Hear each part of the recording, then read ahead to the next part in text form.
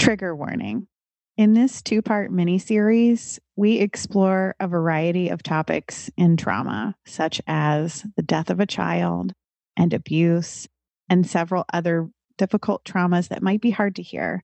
So if at some point this becomes too hard to listen to, just turn it off and take care of yourself. Welcome to Thanks It's the Trauma. I'm Dr. Alyssa, and this is a podcast with my friends Nikki and Heidi. We're connected by a unique and unusual experience, and we talk about it and other traumas with honesty, booze, and cuss words. Season 2, Episode 9, Wounded Healers, Part 2, Owen Morgan. Hey, Owen. Welcome to the Thanks It's the Trauma podcast. Good morning.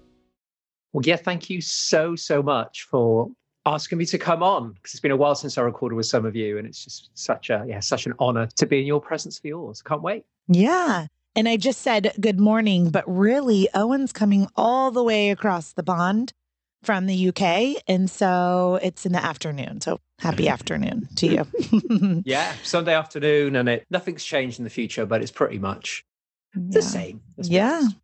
Well, Owen is a podcaster and an author and a friend and acquaintance of trauma.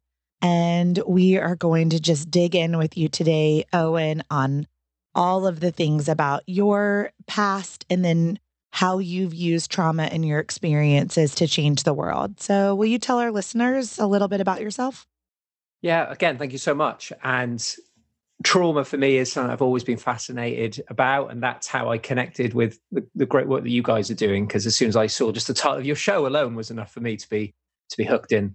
So I built a big community of trauma, survivors around me. It seems to be a big part of my life now. But it's something that I think could be talked about quite lightly in the right circumstances when you feel safe. So that's kind of been a big passion for me. But for me personally, I've had a series of traumas over my lifetime. So it's that combination of many traumas. And eventually it got to the point where I think it was just one too many, and I got very physically ill, which I'm sure we'll dive into. But in that journey of trying to figure out what was going on and why I felt like I did, and with depression, anxiety, and everything else, people pleasing, all the usual stuff, the more I looked into it and the more YouTube TED Talk videos I watched and the more podcasts I listened to, I started to unravel a lot more what it was to be human. I just fell in love with that journey and wanted to share it with the world. And like you guys are doing is create podcasts and have guests on and get them to share their story. So there's a lot of layers to my story. So I'll probably let you pick bits out and ask me questions, because otherwise we'll be here for a couple of hours.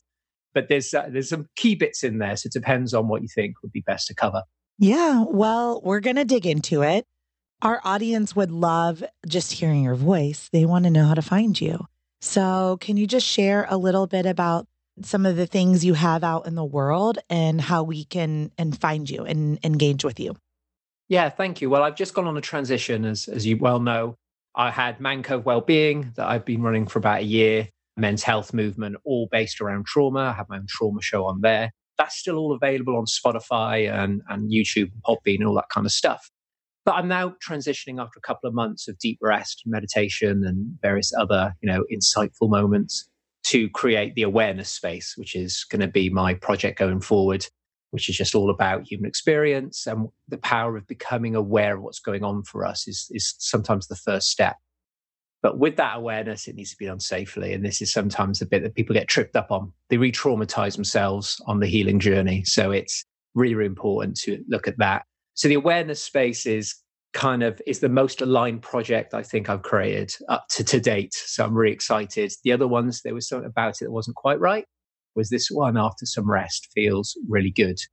So there's a podcast coming in January. I've already got 4 guests lined up. I'm interviewing with them next week. And I'll be putting out all my old interviews that I've done over the last 6 or 7 years in projects. So all going back out with a new audience. So I'm really excited to share their voices too.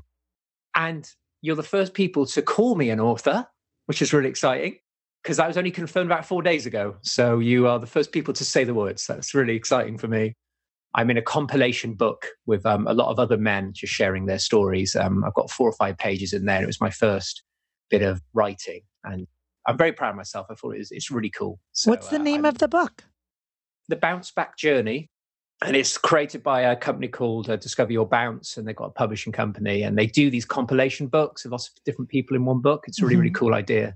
And it gives people like me an opportunity to get my foot in the author door too, just dip in there a little bit, see how I get on. I'm 100% going to write my own stuff now, mostly in audiobook form, because that's how I read, listen, or whatever.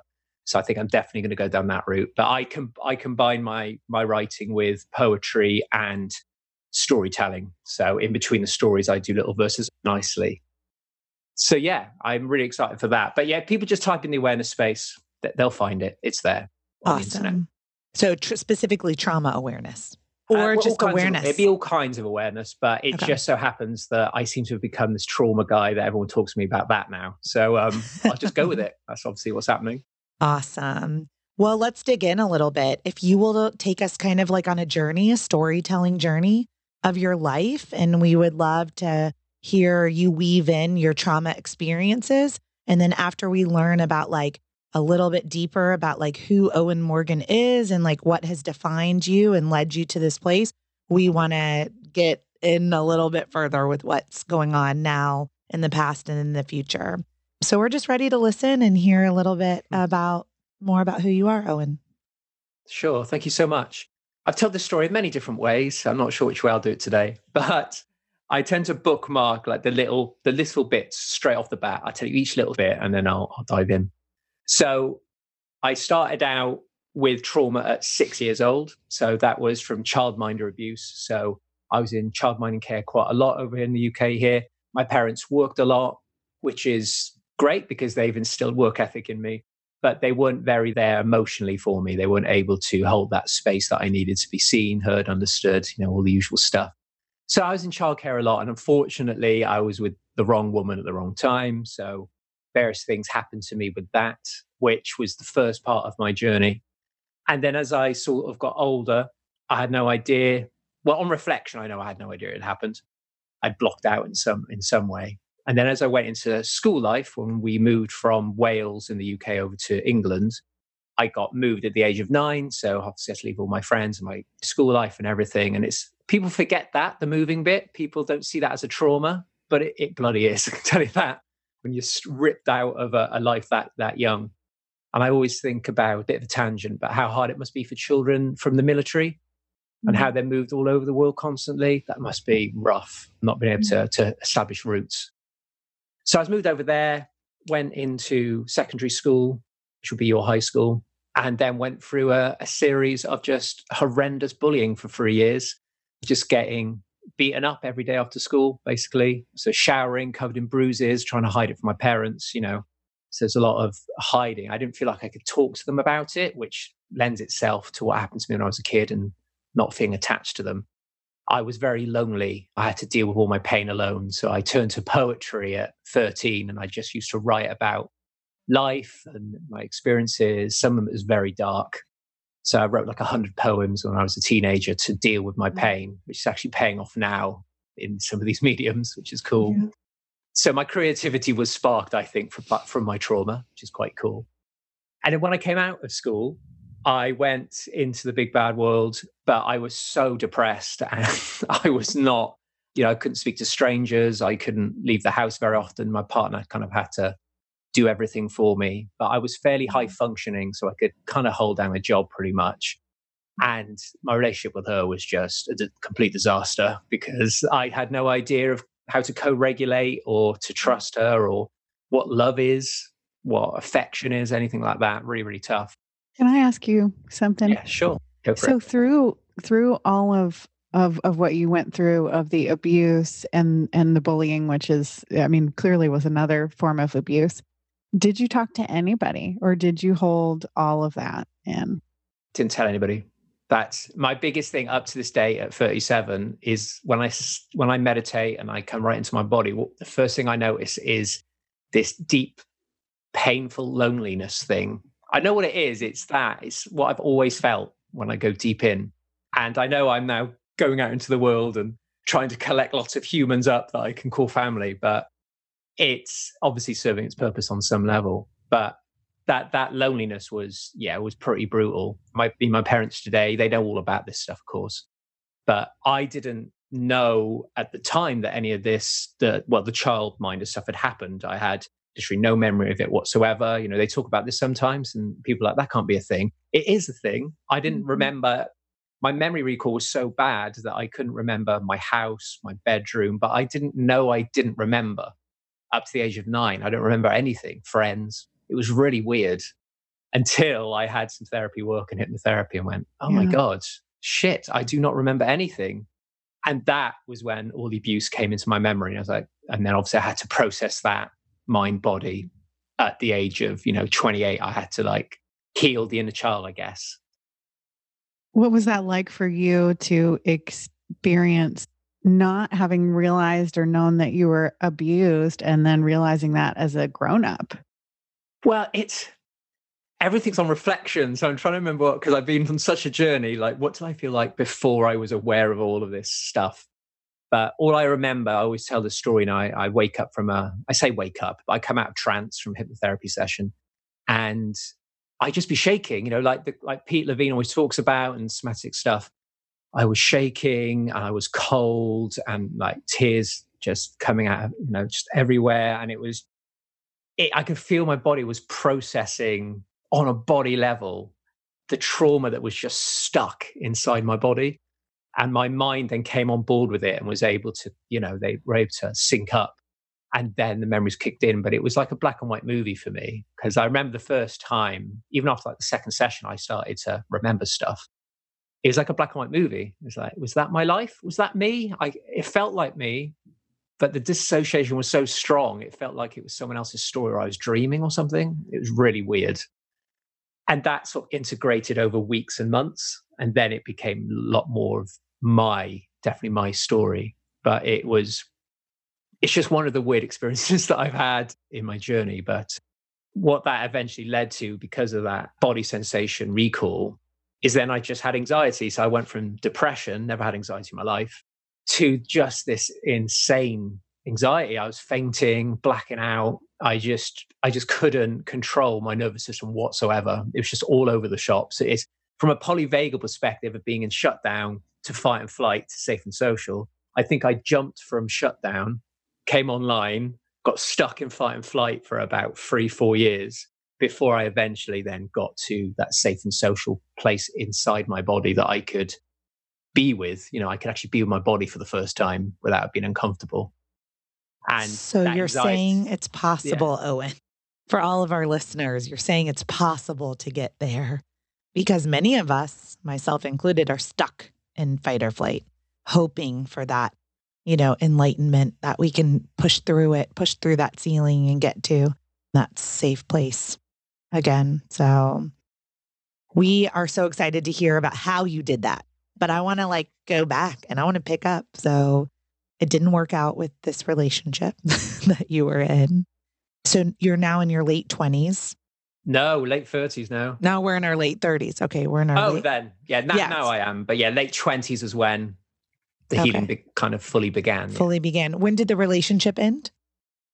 So it all coincided at the same time. Okay. So it wasn't until the end of that relationship that I was like, what is wrong with me? So I went through because in polyvagal circles, they call it stuck, not broken.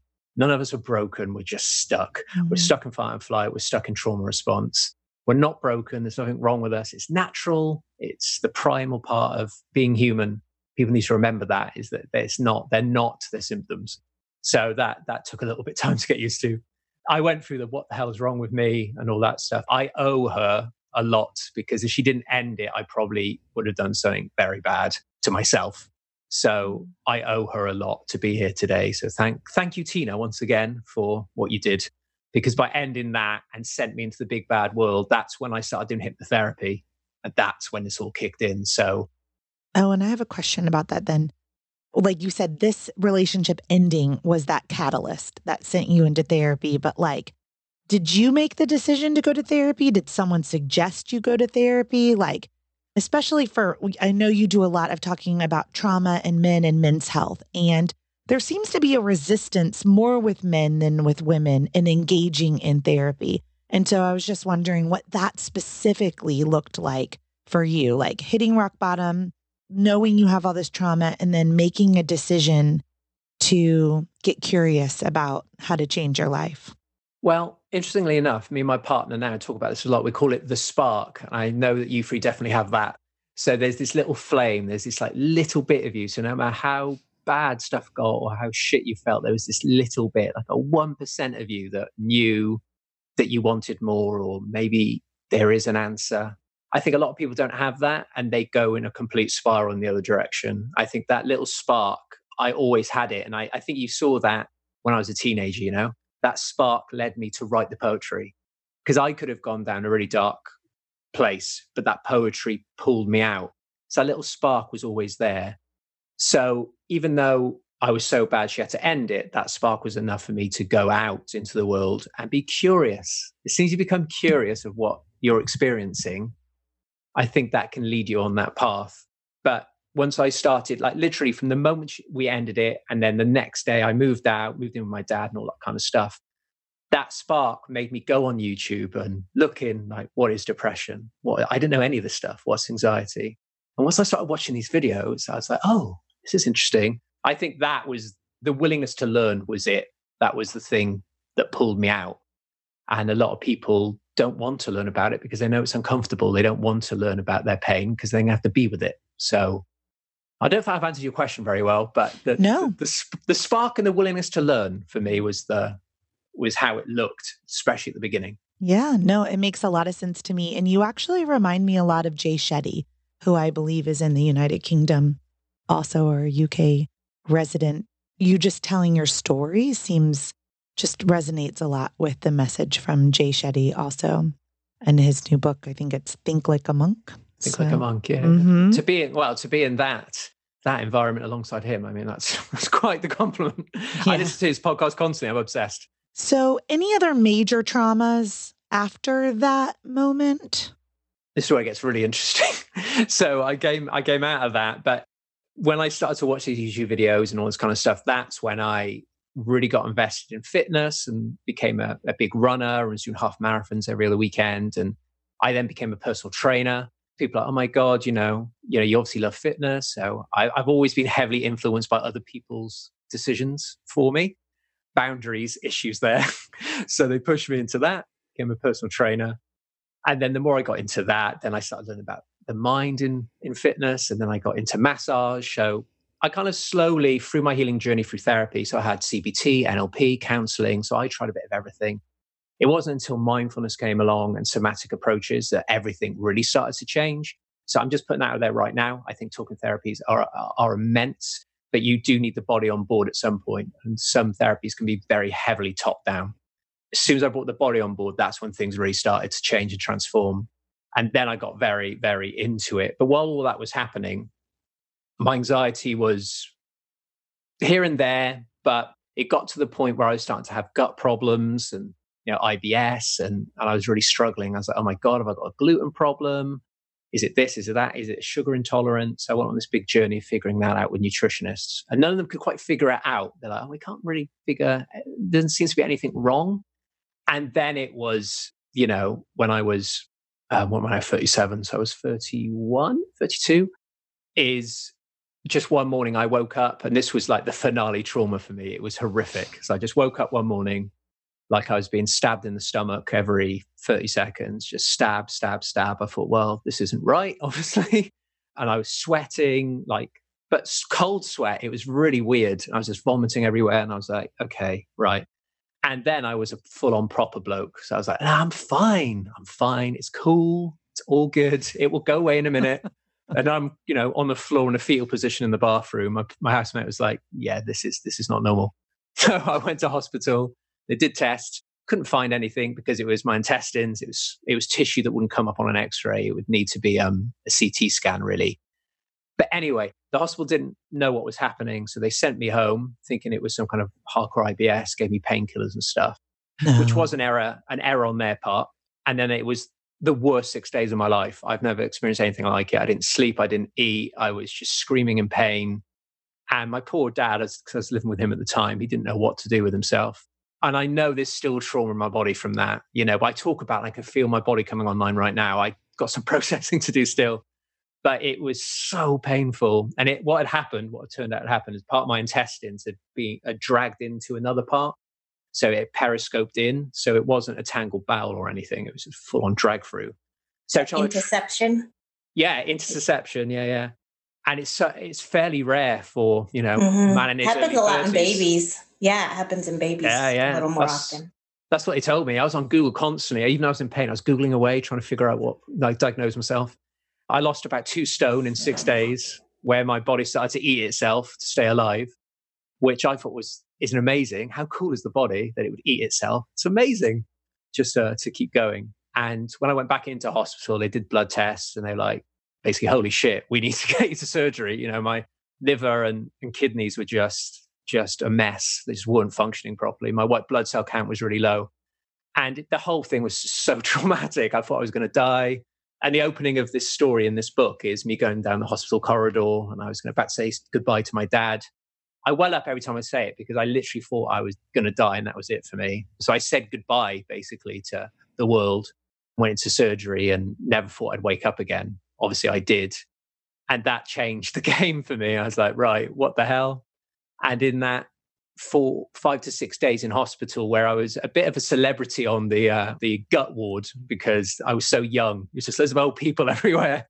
And then me, they were like, what are you doing here? And then like all the student nurses would be coming up, doing their degrees and talk to me about my story. It was really weird.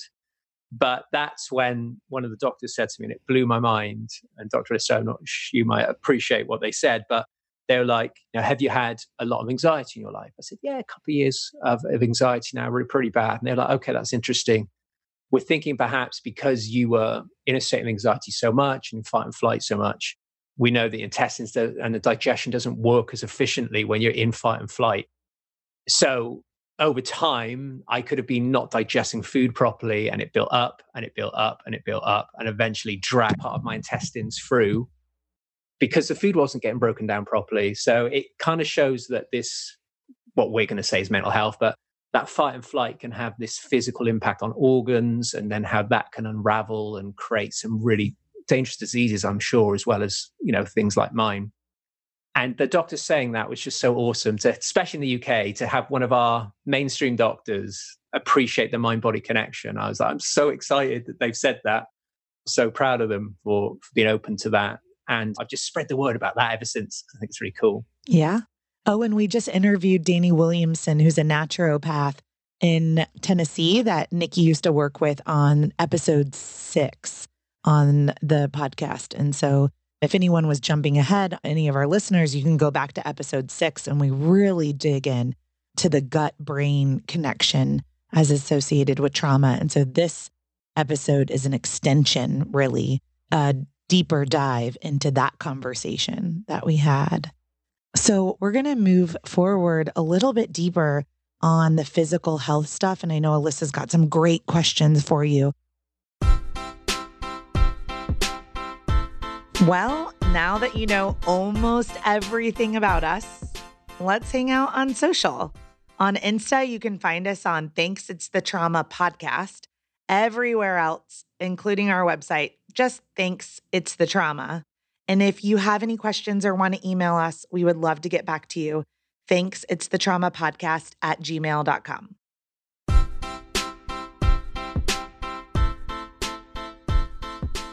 Oh, and you have spent a lot of time right now, you spent a lot of time talking about trauma and educating yourself about what's happening when we experience trauma and in trauma recovery and trauma healing. So I just want to know, what are some of the things that you would want our listeners to know about trauma? Like if you could only tell somebody just a few things about trauma or trauma recovery, what are some of the things that you would want them to know?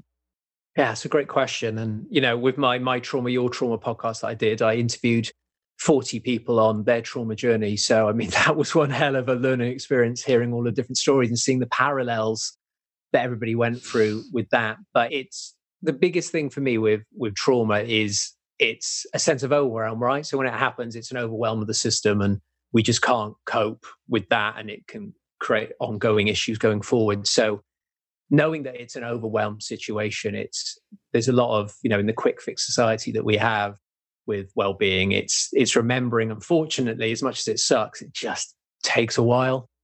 And you do not want to overwhelm your system by recalling. So people talk a lot about doing a body scan and see what you notice, and say you may notice some discomfort. Sit with that for a bit and explore it. It's like, well, that's fine, but you've got to be really careful here that if you're in a room by yourself and I just noticed some abuse that happened to me, I probably don't want to be hanging around there without some guidance and someone there to help.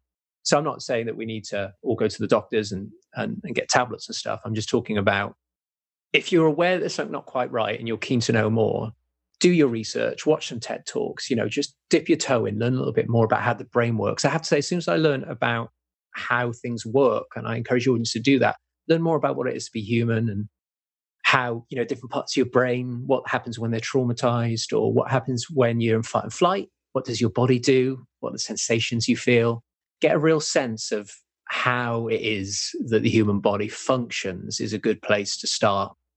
And then seeing if you could, go to a workshop or go to a introduction to meditation group thing if you feel comfortable. It's just trying to dip your toes into things in the safest way possible. If there's anything that I learned about trauma is the safety aspect. So it's, you weren't safe in the moment that trauma took place. So how can you bring safety online? So from a polyvagal perspective, getting to that safe and social place is not easy for someone with trauma. And it's very complicated. It's quite layered.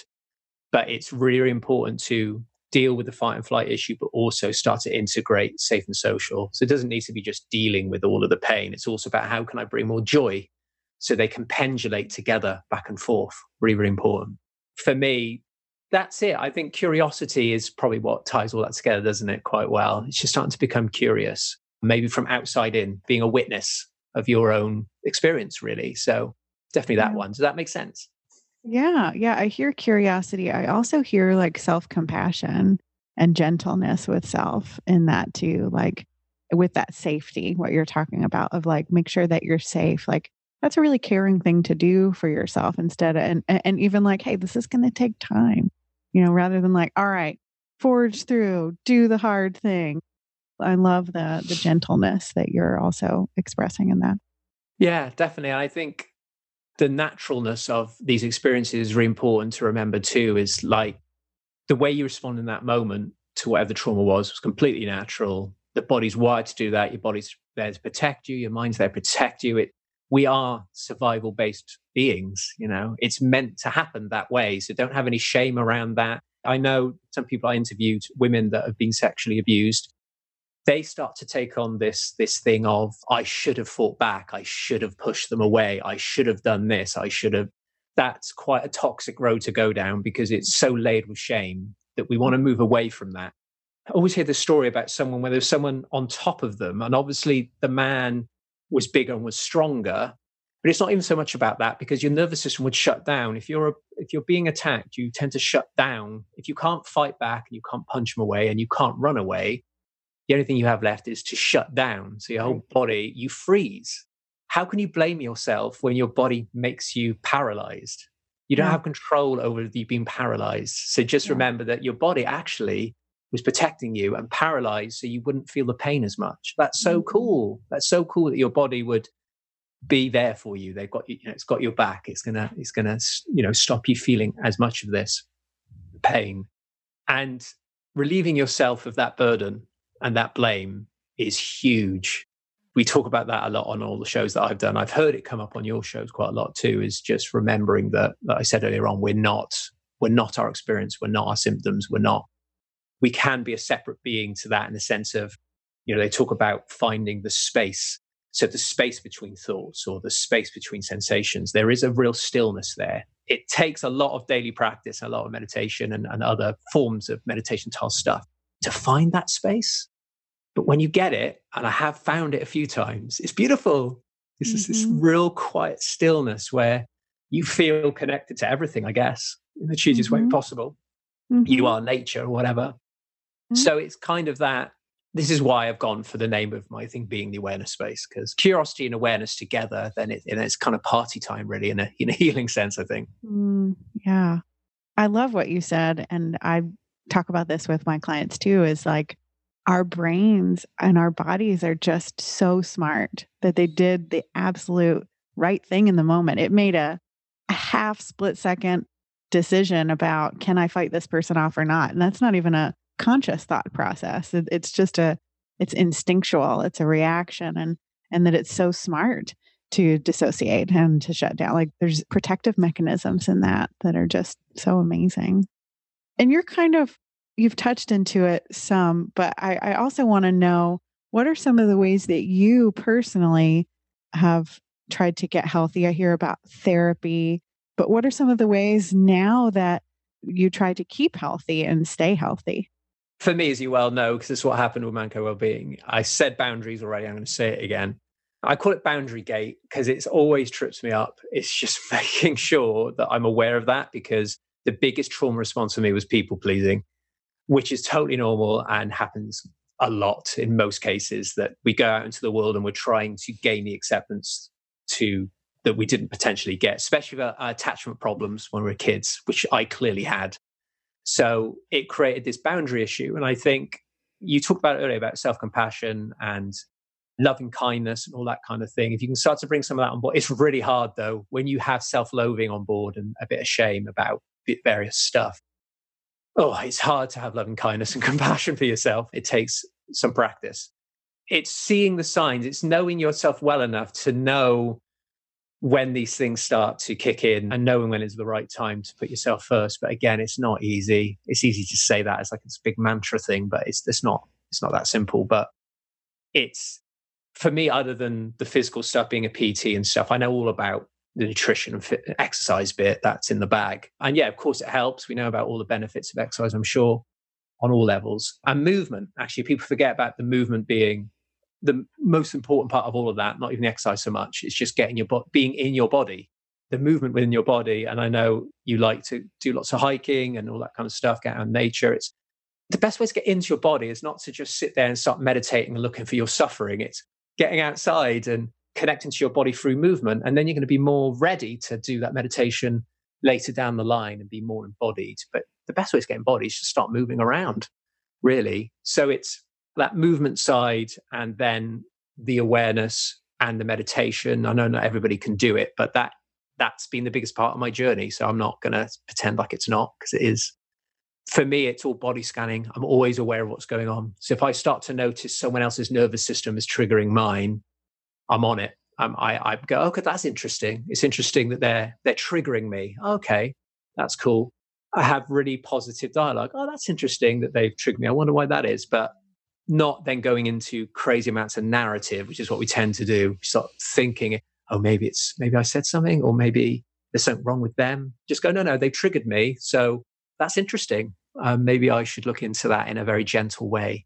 And that changed the game for me, because then people weren't affecting me so much, because I was able just to see two human beings having a nervous system dance. I like to think about it. It's two nervous systems dancing away, and that nervous system tends to come online and pick up this stuff before you cognitively have a chance to figure it out. You don't figure that out first. That comes afterwards. Split second, but that neuroception that we have with other people is it's just awesome, really. And it's a very protective tool to keep us in the right environments with the right people. So, Owen, you've mentioned a few times polyvagal. I don't even know what that is. So can you tell me in the audience what that is? Don't get me going polyvagal. I'll be here all day. Honestly, like, I glow and just get so excited about polyvagal, because it literally was like, it changed my life when it came along. And there is big ties there is a mindfulness element to polyvagal too, which I really like. My partner's a mindfulness teacher, so she was a big influence on me with that. And we're bringing up my stepson is 4. We're bringing him up in a mindful awareness way. And it's just blowing my mind how wise and aware this 4-year-old is, because of the way we taught him stuff. So cool. Polyvagal for me is just such an awesome way to explain human experience to people who don't know much yet. So those people that haven't even had a chance to learn about anything, I think it's the easiest way to understand human experience if you're just starting. That's why I love it. It's very digestible. So it was created by Stephen Porges. I can't believe how long it's been around and no one's picked up on it yet. It's funny how those things happen, don't they? It takes ages for people to notice it. But he's good friends with Pete Levine from Somatic Experiencing, so there's a big tie in there. And then Deb Dana is the one that took Stephen Porges' idea and put it into the therapy sector to allow therapists to use a polyvagal informed approach to their work. So it's all to do with the vagus nerve. Vagal tone it's a nerve that comes from body to mind, body to brain rather, goes up and down. So there's different pathways for it. It's kind of the primal response really to everything that's going on around us. So from a polyvagal perspective, there's states that you tend to generally be in. So you're either in a shutdown state, which would be seen as depression or being shut down, closed off. You've got fight and flight, which we all know about, which is fight back, run away. And then you've got safe and social, which is when we tend to be super duper content. We're in a safe environment with safe people and we feel seen, heard and understood, right? That's the dream. We all want to be safe and social. Even sounds awesome, doesn't it? It sounds really a cool place to be. So they're like the states our nervous system, our vagus nerve is feeding information. So some of this is parasympathetic. So you're not aware, well, a lot of people are not aware of it. There is some sympathetic, so you can encourage it through behavior or maybe certain thought patterns. But generally it's something that comes online before cognitive stuff kicks in. It's a split couple of second thing. But there's ways that you can mix states. So the best way to explain that is that if you're playing tennis, for example, and you're safe that day and it's a hot summer's day and you're with your bestie and you're playing tennis, you're having a great time. It's nice and competitive. You've got a bit of both, right? You've got a bit of fight and flight because you need the fight and flight to move at pace and to have that competitive edge. But also you have the safe and social because it's with your bestie and it's a gorgeous day outside. So that's where you mix states. So you have some two states together. So it's not that we're only ever in one. They can blend together. But what this allows people to understand is they can check in with themselves and say, what state do I feel in right now? So right now, I love you guys. I think you're awesome. So I'm feeling really bonded and connected with you guys. So I'm feeling happy and fairly content. But I'm a little bit edgy because, what if I say the wrong thing? So there's some fight and flight too. And I'm sure if I said something terrible or one of you was really horrible to me, I'd go into shutdown straight away. I'd want to run away from the screen. Our behaviors follow on from these states that we're in. So the way we behave, the way we think is affected by these states. So if I'm depressed, the likelihood is that my thoughts are going to be of a negative nature. Obviously, my thoughts may be frantic and a little bit edgy if I'm fight and flight. And my thoughts will probably be very positive and very helpful if I'm safe and social. So you can see how these things do have a huge impact on the way we live our lives. So that's kind of like the premise of that. And the vagus nerve is a big part of all of that. But there's other elements to it that people would find really interesting if they look into it. So there's neuroception, which I talked about earlier on. So your nervous system picks up on things outside of us, other people's nervous systems. So when you say there's something not quite right about that person, that's probably your neuroception's kicking in. There's something about the nervous system. Maybe they're a bit twitchy. Maybe they can't look you in the eye. It's very hard to look people in the eye when you're fight and flight or shut down. You can't retain that gaze. We're safe and social. It's obviously very easy to do that. So once I learned about this, I was able to go into the world and pick up on everybody else's nervous systems. And it was awesome. I was like, oh, what's going on over there? Look at them. And then it becomes a very curious venture. But also what makes me so sad about the school systems is that if the child's in fight and flight or shut down, their cognitive ability is going to be reduced because their body thinks it's in danger somehow because they're scared of being beaten up after school like me. So no wonder I struggled to learn when I was a kid because I was in bloody fight and flight most of the time. And it's very hard to learn to be creative, to give affection or care to others when you're in those states. So it changed the game for me because I think that's the kind of language which most people can kind of get on board with. I just think it's amazing. And I just want everybody in the world to know about it. And I just want Stephen Porges to do every podcast that exists and just get out there and spread the message. So there is more to it, but I'll leave it there just for the sake of the length of this show. Thank you. Tell us what Awareness 5 is. It sounds like a cool band. Yeah. I had so many other names for it. And I keep looking it up. I was like, they've taken it. Why do people take all the goods? So I had to give it a name that didn't quite roll off the tongue, but what can you do? So yeah, the Awareness 5, this is the first time I've ever talked about this. Thank you, ladies, for this. Very exciting. So this is what I'm going to be pushing as part of the awareness space. Obviously, I'll have my podcast and my audiobooks, but I want to try and guest on as many podcasts as I can just to spread the message. But this Awareness 5, I'm hoping will be the hook for that to get me more gigs, I guess. But the Awareness 5 is 5 techniques that I've used basically since I was 27 onwards to get me to where I am today. So it kind of ties in everything we've said. So I've taken each letter of the word aware and then attached it to something, because people like that sort of stuff, right? It's an easy way to remember stuff. I'll just give you the paragraph for each one. And if you want to ask me anything, then you can. But like I said, it's my first time, so I don't want to slip up on my first attempt. The Awareness 5 is an awareness practice to facilitate improved well-being that really helped me. So 5 techniques that I use to support transformation in how I live in the moment and how I am in the world around me. I am reading this, guys. I'm not that awesome. A practice of self-awareness, self-resilience, and self-empowerment. So these are my 5. So A stands for actual. So what is really going on here? So stepping away from my instinctive narrative and default thinking patterns that we tend to adopt. Can I be open to a deeper source of this experience and take the time before I form a belief around it? So whenever you're about to react to something, can I take the time to just see what's actually going on here? So before I snap at this person and completely mess up this potential friendship, can I just see what's going on? They've triggered me. I wonder why they triggered me. Because partly sometimes you might have misread the situation. So I think stepping away from our instinctive narrative is huge. And we do tend to have default. I literally watched a TED talk today about a default part of our brain. There's a pattern that we get stuck in, a default way of thinking. And you can change that over time in the sense of neuroplasticity and stuff. Reshape your brain. So it's in there. W is words. So thoughts aren't fact. It was one of the first things I learned, which I loved. Thoughts are definitely not fact. And they're just unfiltered feedback. So half time or most of the time, you can't even control your thoughts. They just come in. You're like, what's this thought up to? It's interesting. Why's that keep coming back all the time? Doesn't mean anything. It's just energy, really. It just flows through and then we attach to it if we want to. So thoughts aren't facts, just unfiltered feedback. A story following a body state. Can I see beyond my words and not get caught up in them? Can I see how my words also feed body sensations? Can I see how my beliefs are created by repeating the thoughts? So the more we think about this thing, the more it can then become a belief pattern. And that's when we get into some dodgy waters, when we start believing our own thoughts. It forms who we are. A is anatomy. So what is going on with your body right now? So checking in with my body sensations in any given moment. Do I feel uncomfortable around this person? Can I notice my neuroception around this environment or this person? How does my nervous system dance with another, which I really, really like. R is reactive.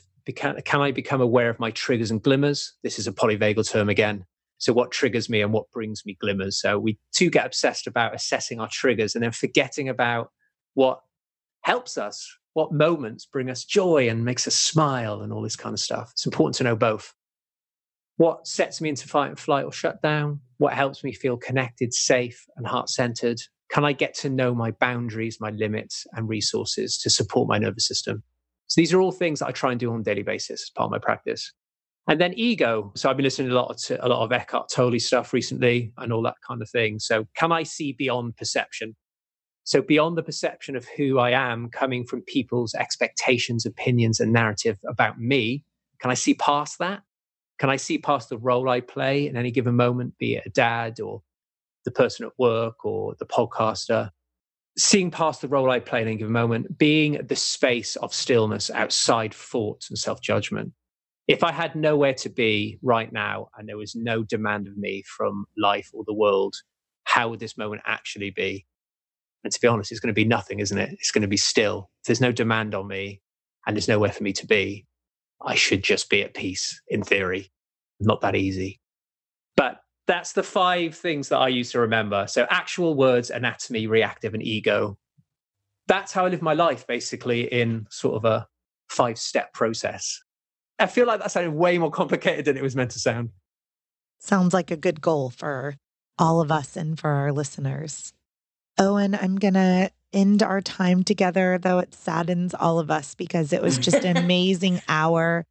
I think all of us on the show and our listeners can really absorb that Aware 5, get curious about it, like you said, and see if there are some things that we could change in our lives today to move our bodies away from shutdown and away from fight or flight and into that safe social space.